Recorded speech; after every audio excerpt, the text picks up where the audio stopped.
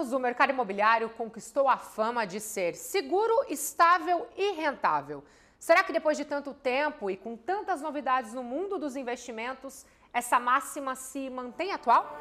Principais notícias do mercado imobiliário. O mercado da construção deve fechar o aumento da taxa de juros. E a indústria dos materiais de nosso case de mobilidade urbana. Seja bem-vindo a mais uma edição do On News.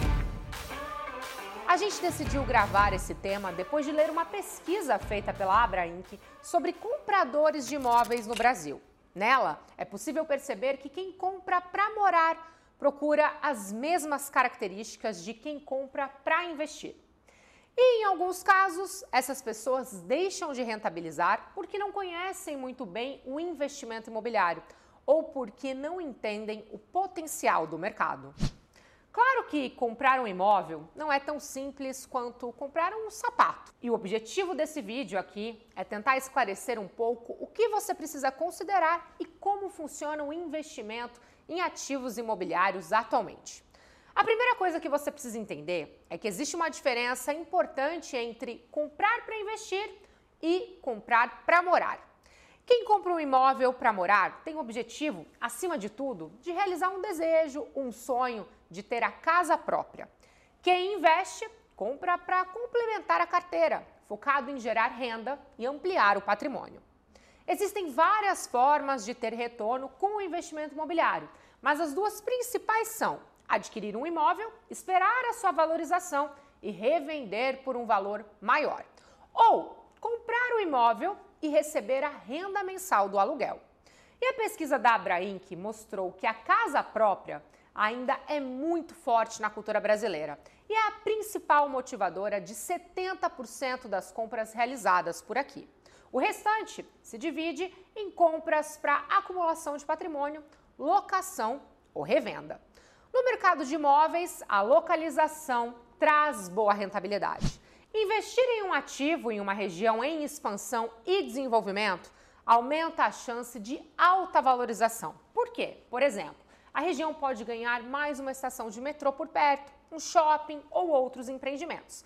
E claro que isso também significa maior demanda por moradia. As pessoas querem ficar próximas dos centros empresariais, comerciais e de serviço. A pesquisa mostrou que 81% das pessoas que buscam moradia consideram a localização o fator mais importante na hora da escolha, sendo que mais de 70% delas estariam dispostas a pagar um aluguel mais caro só para ficar perto do trabalho.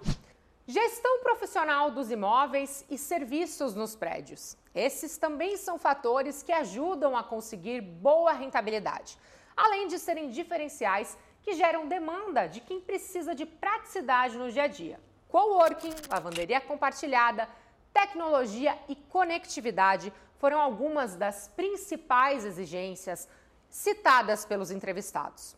Hoje, os investidores já encontram soluções no mercado que, além de garantir esse pool de serviços e espaços compartilhados, gerenciam o imóvel, focando em garantir performance, ocupação e o melhor custo-benefício. Eu vou explicar.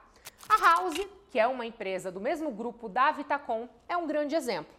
Ela oferece uma gestão completa para os investidores, que vai desde a decoração da unidade e até o anúncio de locação na plataforma, com base em algoritmos e até pequenas reformas e detalhes do dia a dia. Então, o investidor que contrata esse tipo de serviço não precisa mais ter as dores de cabeça e perrengues do mercado convencional.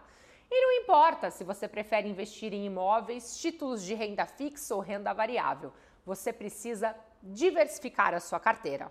É importante contar com um portfólio diverso, com investimentos de diferentes características e objetivos. Os imóveis são ativos reais, bens físicos e boas alternativas para proteger ou diminuir a exposição da sua carteira à alta volatilidade da renda variável, principalmente em tempos de incerteza. E é só lembrar que esse ano já começou com conflitos entre a Rússia e a Ucrânia, ainda teremos Copa do Mundo e eleições presidenciais.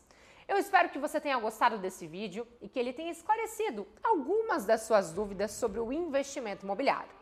Aqui, a gente buscou falar um pouco dos conselhos básicos, mas claro, estamos falando de um mercado gigante que não para de crescer e se desenvolver. Só dentro do segmento existem várias formas de diversificar ou começar a investir.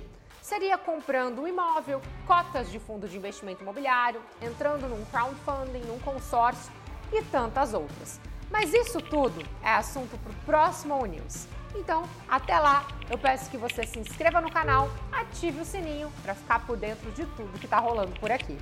Obrigada e até a próxima. Tchau, tchau!